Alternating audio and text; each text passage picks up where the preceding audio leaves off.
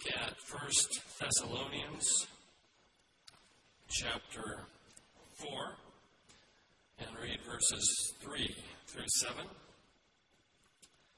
1 Thessalonians 4, 3 through 7. For this is the will of God, even your sanctification, that ye should abstain from fornication, that every one of you should know how to possess his vessel in sanctification and honor, not in the lust of concupiscence, even as the Gentiles which know not God, that no man go beyond and defraud his brother in any matter, because the Lord is the avenger of all such, as we also have forewarned you and testified. For God has called us unto, I'll start again, verse 7, for God hath not called us unto uncleanness, but unto holiness. We read in Acts 17 that Paul spent 3 Sabbath days in Thessalonica. So that would be comparable to 3 Sundays, 2 full weeks, camp meeting. If we only had one book of the Bible, and if it was this 1 Thessalonians, we are given enough to clearly understand the doctrine, the Bible doctrine of sanctification. And we'll spend nearly all of our time in this one book of the Bible. It helps us understand the believing side of the gospel. That's the theological side, but also the behaving side of the gospel. That's the practical side. On the spine of my Bible, I just looked to confirm, because I looked at the other Bible up here, and it doesn't necessarily have the same wording, but I like the fact that my Bible and many of your Bibles are inscribed with the words Holy Bible. Whether it's inscribed that way or not, the content of the book tells us of holiness. And it also helps us understand what holiness is in that sense. After all, a book has no moral virtue in and of itself, any more than this pulpit, which has been consecrated and dedicated, and we might even refer to it as a holy pulpit.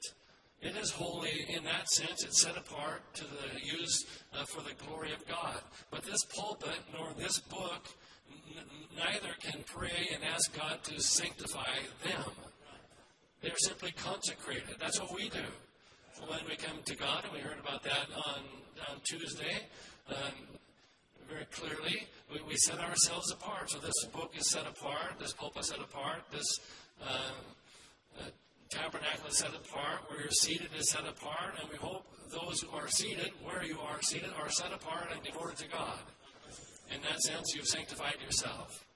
But there's more to it than that. That's the consecration aspect of sanctification. But in this book, this Holy Bible, your Holy Bible, the problem of sin is introduced and condemned. But where God sees a problem, he sees a solution. And the solution is redemption.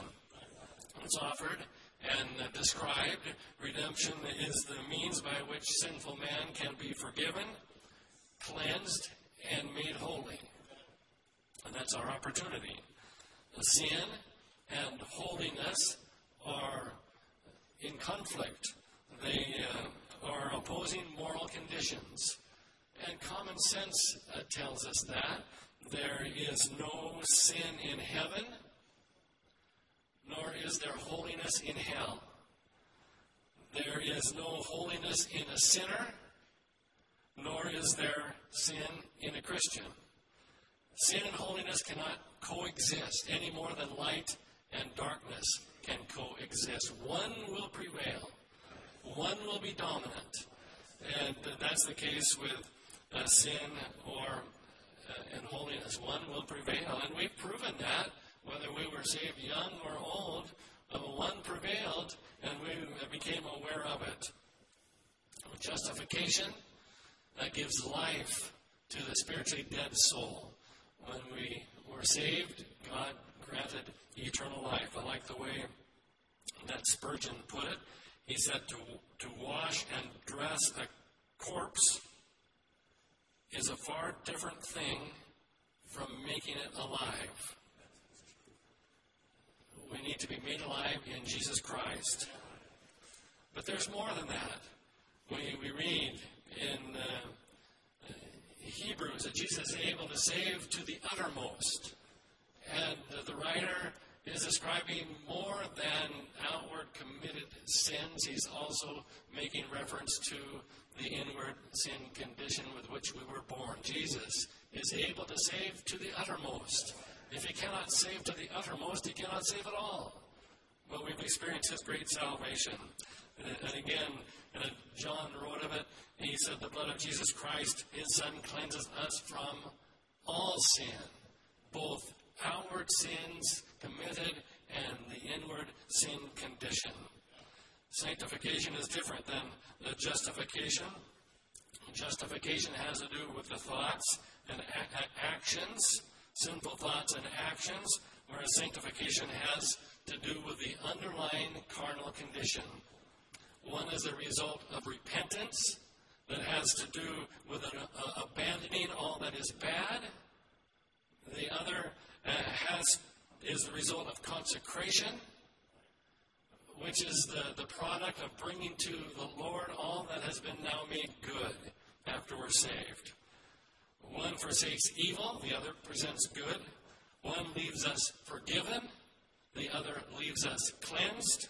One takes us out of sin, the other takes sin out of us. Now we know that our physical traits and our personality came from our biological parents, whether favorable or unfavorable. This is one case where you can blame someone else. You can blame your parents for your appearance. I had two parents. My mother prematurely grayed and had a beautiful head of hair. So some of my siblings, as they aged, well, actually before they aged, in their 20s, they grayed and they ended up with a beautiful head of hair. That was from Mom. Then there's Dad. It's what we're stuck with. Either that dignified, gray-headed look or the alternative. But we were also born with another aspect that we inherited, and that is with Adam's fallen nature. So with regard to what we inherited from our parents, that's our human nature.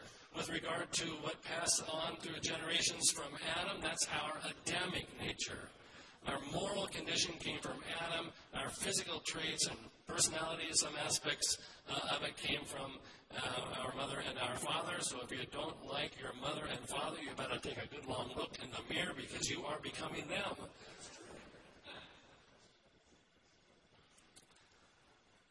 Jesus said, that which is born of flesh is flesh, and that which is born of the Spirit is spirit. So that which is born of fallen, depraved man is in itself morally corrupt. We do not repent of that fallen carnal condition. We repent of the sins that flowed out of that condition. But after we have received the assurance of salvation, we know we've passed from death into life. We've been born again. We want to go back to the Lord and ask Him to eradicate that carnal condition with which we were born and from which flowed all of those sins that we committed, whether they were in action or in thought.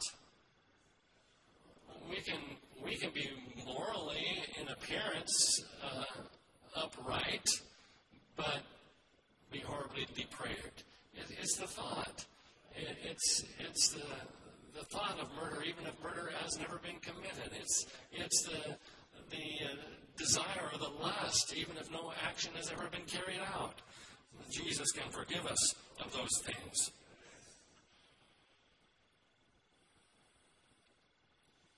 With the fall, God-given affections are governed by the carnality, the baser instincts of human nature will rise with time to the surface. I've read that some have described carnality as natural desires gone wild, subject really in an unsafe state, particularly to our best efforts to restrain them. And ultimately, we have no power to restrain them if we've not been delivered from them through salvation. What began as a sinful orientation eventually becomes a sinful preference. The sin condition, like the disease in a body, has symptoms, and the Bible gives us what we might call the ABCs of sinful activities or thoughts, many of which the world tries to embrace and normalize, but including, if we go alphabetically, we could go adultery, blasphemy, covetousness, drunkenness. We should have debate in there as well, which the Bible speaks against: debating, evil speaking, fornication, greed, and we can go on. If you listen to the catalog of those sins, and some try to prioritize or call one sin worse than another, sin is sin. One sin will exclude you from heaven. Every sin can be forgiven. And every thought and action that is the product of that corrupt moral condition can be forgiven, and that underlying orientation that became a preference can be eradicated.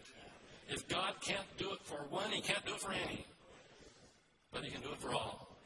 And He doesn't look upon them rated as worst to the worst. They're all bad, the same. But the blood of Jesus was shed on Calvary to atone for every one of them, and He suffered without the gate to sanctify and cleanse us from that condition. So to be saved, we must seek forgiveness for what we have thought or done, and then cleansed, and the Lord will do it. Holiness is different than morality. Morality is subjective. Some believe that it's immoral to eat meat, to burn fossil fuels, to squash a long-legged spider, and any number of other things. Immoral to cut down a tree, even if it's dead. It's subjective. Holiness is more than morality. And the issue of holiness is the absence of carnality. Holiness far exceeds the human standards of morality. The human standards of morality, which is what makes them subjective, they're defined differently, whether by culture, by geographic location, or by generation. But the Bible defines holiness by our relationship with God. And that standard, or that definition, unlike subjective definitions of morality, that definition of holiness is not subjective. It doesn't matter where you live, the generation in which you live, how old you are. It never changes. What was right 50 years ago or 100 years ago is right today. What was wrong then, and we go back to Bible times, it's wrong today. It doesn't change with our more enlightened society or more enlightened culture. In fact, it looks like the more enlightened we become, the more depraved we become. Well, we're thankful that we can look to God to embrace holiness, but more than embrace it, experience it. 1 Thessalonians 5:23. We have these words: "And the very God of peace sanctify you wholly, and I pray God your whole spirit and soul and be preserved blameless unto the coming of our Lord Jesus Christ. Why do you hear sanctification called entire sanctification? The answer to that is found in the verse just read. The very God of peace sanctify you wholly. Spelled W-H-O-L-L-Y. A synonym for holy is entirely, completely, and it's described. So if we were to say to some who didn't understand the distinction between holy, H-O-L-Y, and holy, W-H-O-L-L-Y, we want them to understand that distinction by referring to entire sanctification. And he defines that.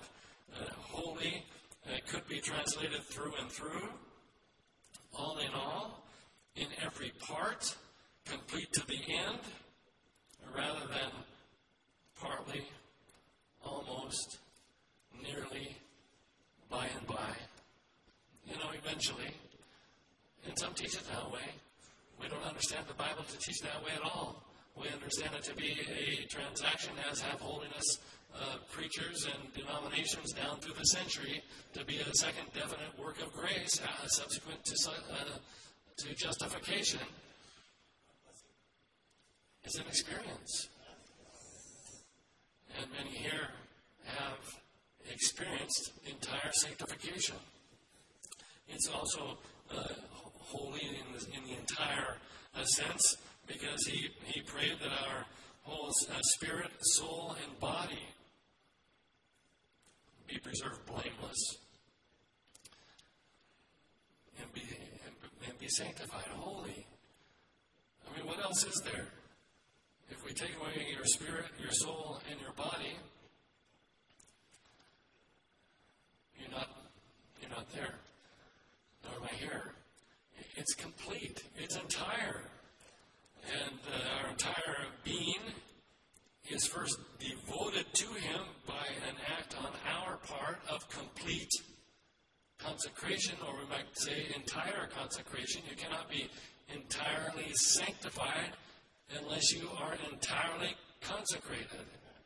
You cannot give to the Lord 99% of your life, but withhold something back there that no one else knows about except you. Put it on the altar. The entire animal in Old Testament times. And not just any animal. It was the one without blemish. It was offered completely. And they knew when that offering was accepted and consumed. Well, it's been provided for through the blood of Jesus. It's an instantaneous experience. It's not attained by way of a process or time, but it's obtained in a prayer that we pray to God. We're sanctified by the Holy Ghost, Romans 15 tells us. Now, consecration is not instantaneous. You all know that. After you got saved, you began to consecrate, even if it was a few minutes before you were sanctified subsequently, or if it was a few years. And perhaps you wrestled with some things that you were reluctant to give to God. So consecration can take place over moments or over years. But once that consecration has been completely offered to God, sanctification is instantaneous. You know when the fire falls. You'll never forget it. I'll never forget it. My first camp meeting in 1974, I was sitting back in the pews and in the benches, whatever those are, those seats, and my heart was strangely warm. That was before I knew the Wesleyan experience, John Wesley's experience, and I thought to myself, could it be that that's sanctification? And then I went to the altar and asked God, if you sanctified me, just send that again, and I'll know that you've sanctified me. And God said it again, and I knew I was sanctified. Comes to different people, different ways, but you know when you get it. If you don't know when you get it, you might lose it and not know when you lost it. That's true of salvation, too. You cannot grow inbred sin out of a heart any more than you can grow thistles out of a garden. And I say thistles because I think of the farm life where we had thistles. My brothers and I went out into the field, and I must say, my brother Dale and I, probably disproportionately than my older brother and my younger brother, but who's counting? I've let that go a long time ago, as you can tell. But anyway, we would go out in the pasture land and with a shovel, and Dad would always say, get out by the root. And we could do that with most thistles, the tall ones that were so beautiful when they blossom and spread their seed throughout the pasture land. We were glad to get them before that. But there was another thistle. And my apologies to all Canadians here. I don't know what the technical name is, but we call it the Canadian thistle. And that Canadian thistle would kind of crawl along, and we'd chop and try to get it and even dig down. But it has a root system that goes underneath. And try as we might, eventually whereas the taller thistles, they were gone. They were dead. You'd never see them again. Not so the Canadian thistle. It crawls underground, and eventually it pops up here or pops up there. And that's the way it is with carnality. If that old man hasn't been eradicated, he'll crawl around, and eventually, try as you might to suppress him, you will see actions and thoughts, even over time, emerge that you think, that can't be. You need to be sanctified. I'm not talking about sins yet. When you get sin, there's victory over sin. You go and you sin no more. I'm thinking of my first camp meeting again. We're back behind what is now the Fellowship Lodge. We had cabins there, and I shared a cabin with Brother Jack Chastain. Invited me to join him. I was new and didn't know how things worked, but one day, this is after I was sanctified, in fact. That's what stood out to me. I went out of the cabin door and somehow swung that cabin door with my fingers in the hinges and just squished my fingers. It hurt. And before I was saved, you would have heard a profanity-laced expression from what I was feeling right there. But instead, after I'm sanctified, immediately the words came out, praise the Lord. So salvation took care of the temper. Sanctification put in, praise the Lord. And I want to be clear. I didn't say that after sanctified, God took care of the temper. God takes care of those things, but when you're saved.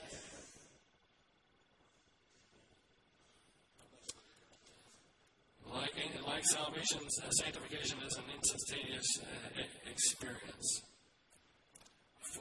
4:7, God has not called us, 1 Thessalonians 4:7, to uncleanness, but unto holiness.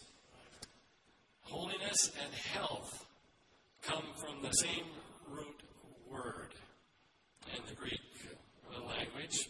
And holiness is to the soul and spirit what health is to the body.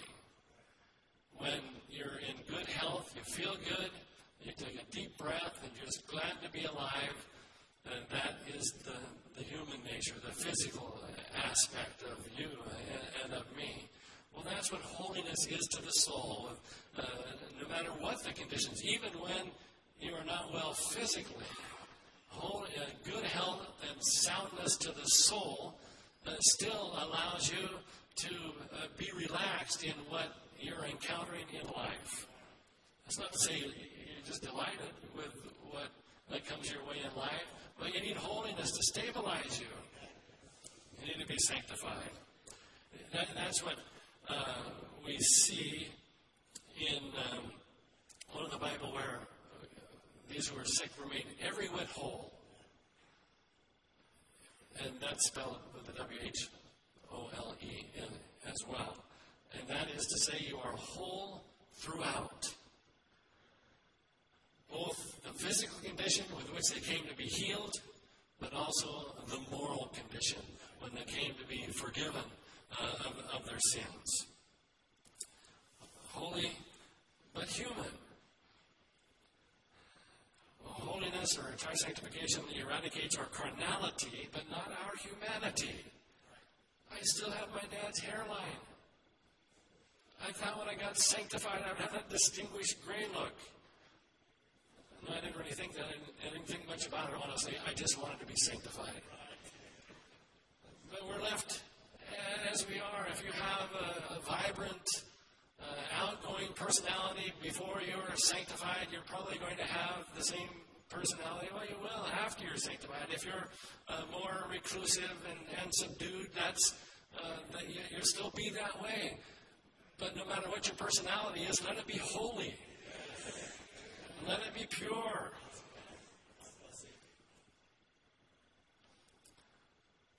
So entire sanctification eradicates our carnality, but not our humanity. It makes us pure, but allows plenty of time and space for us to mature.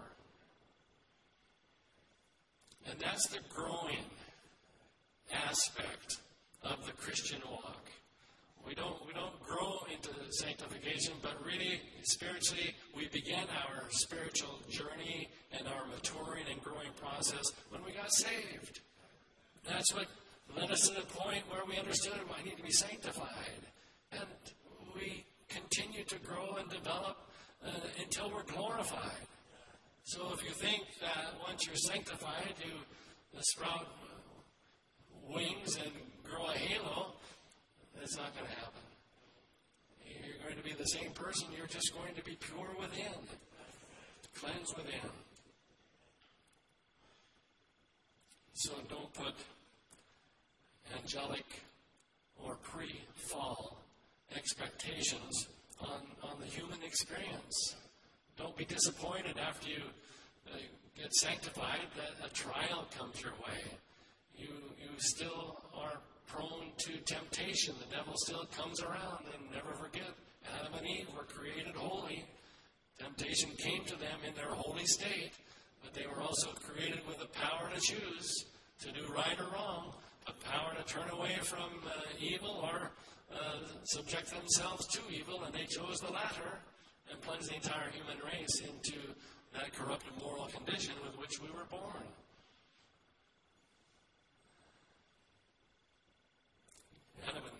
Adam was made in God's image, but Seth was born in Adam's image and in his fallen likeness.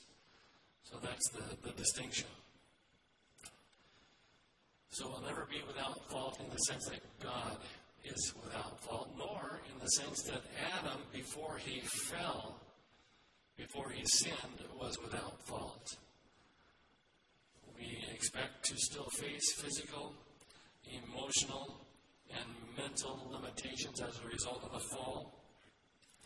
And that explains why a sanctified mother and a sanctified father can give birth to a carnal baby. We don't go around calling our babies carnal, but they are actually. And that manifests itself soon enough.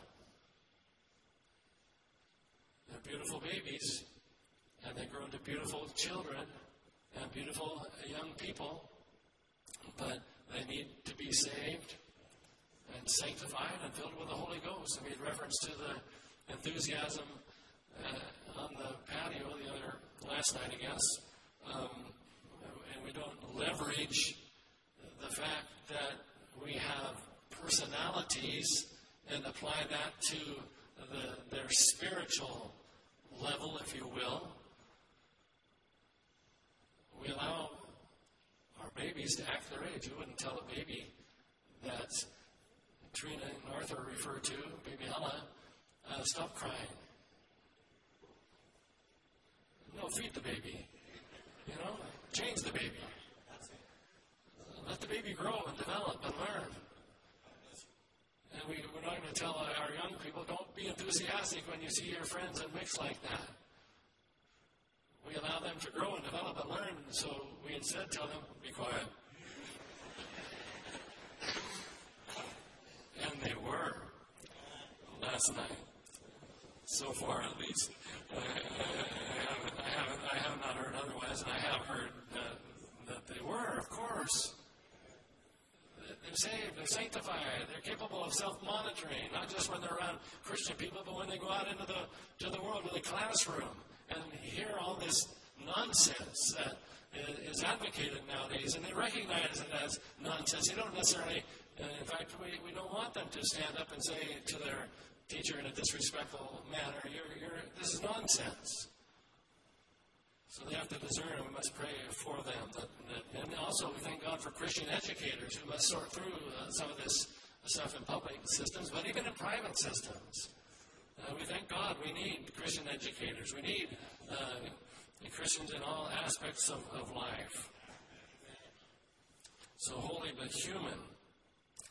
So don't expect a higher IQ. Holy seniors, and even some that aren't so senior, develop dementia.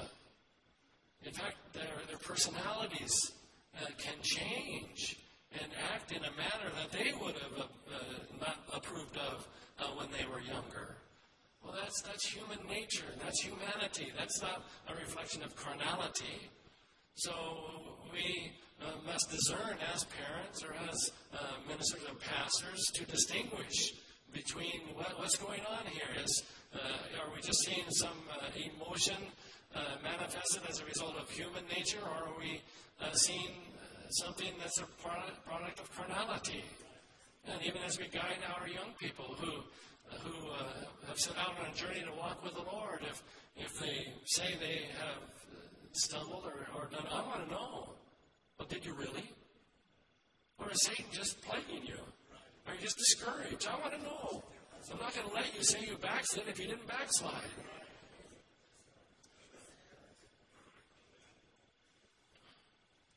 So sanctified students still must study to get A's. And I like the way it was put yesterday. Some students can't, they're not equipped to get 100%. They only may get 98%. I'm thinking, brother, you ought to see my report cards. Have mercy. But he does. But he's a professor. His job is to challenge the students. So I challenge you, do it as unto the Lord. Don't be satisfied with 98%.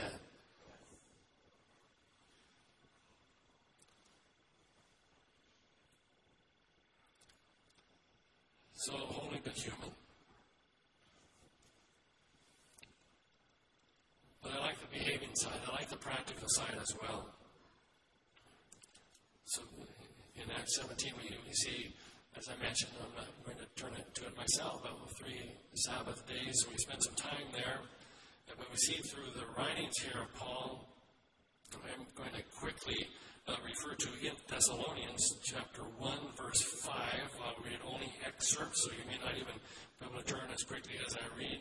But he wanted to visit. Paul did, but finally sent Timotheus. But because these had believed in much affliction and many challenges, as every Christian does, but he wanted to know what manner of men were among you. And he goes on to say how he wasn't saying it in a boasting manner, but he set the standard for them. 2:10, 1 Thessalonians 2:10, all of these will be 1 Thessalonians. You are witnesses, and God also, how holily and justly and unblameably we behaved ourselves among you that believe. You saw our lives. We didn't just preach it, we lived it. Don't just preach holy, live holy. Live holily, justly, and unblameably. Behave yourself in a manner that reflects the gospel. And that means to these who had been taught, as it refers to be saved, to be sanctified, to be prepared for the coming of the Lord, that they needed to continue to mature and develop. And that's what we're talking about. 3:10. Chapter 3, verse 10. Perfect that which is lacking. That's why he wanted to do it. He wanted to perfect that which was lacking concerning their faith. They were morally where they ought to be, which is why the humanity side could be perfected further. That's not to say they weren't sanctified. And verse 12 of the same chapter 3, increase and abound.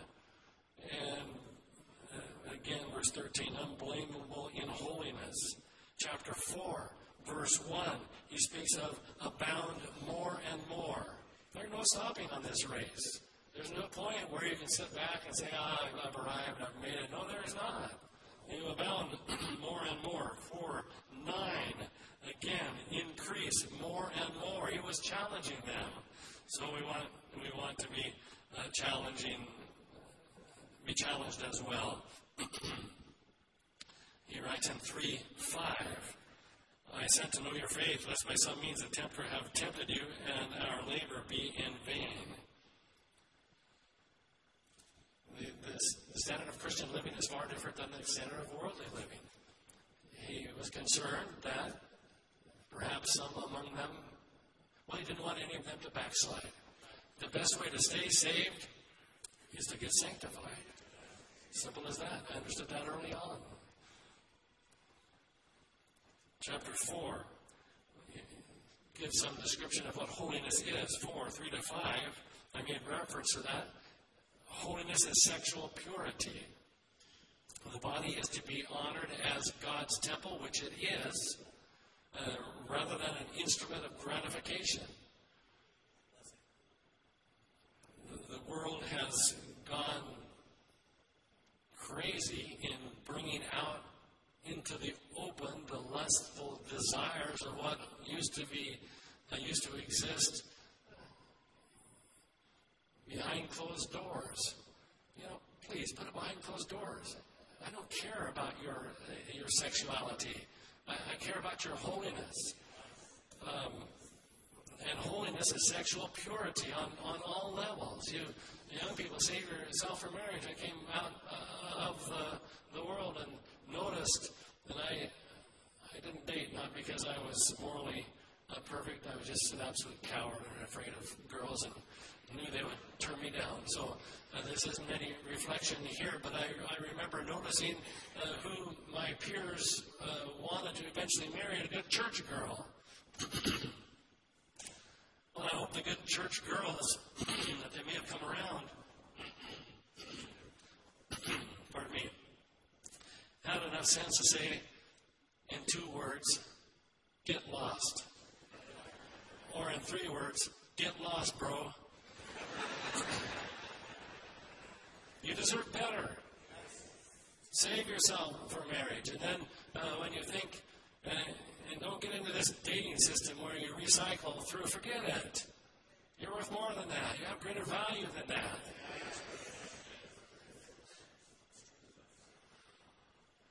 So sexual purity, chapter 4, verse 11 and 12. We're industrious. We're not lazy. American culture in the last few years particularly has rewarded abject laziness. I always understood, before I even knew the Bible, what the Bible says, if you don't work, you don't eat. Get a job. And not a job where you're a paid protester. Get a real job. Study to be quiet. Don't get into meddling and rumors and all this business. Study to be quiet. And don't be drawn in. Say, no, don't pester me with that. I know nothing about it, and neither do they.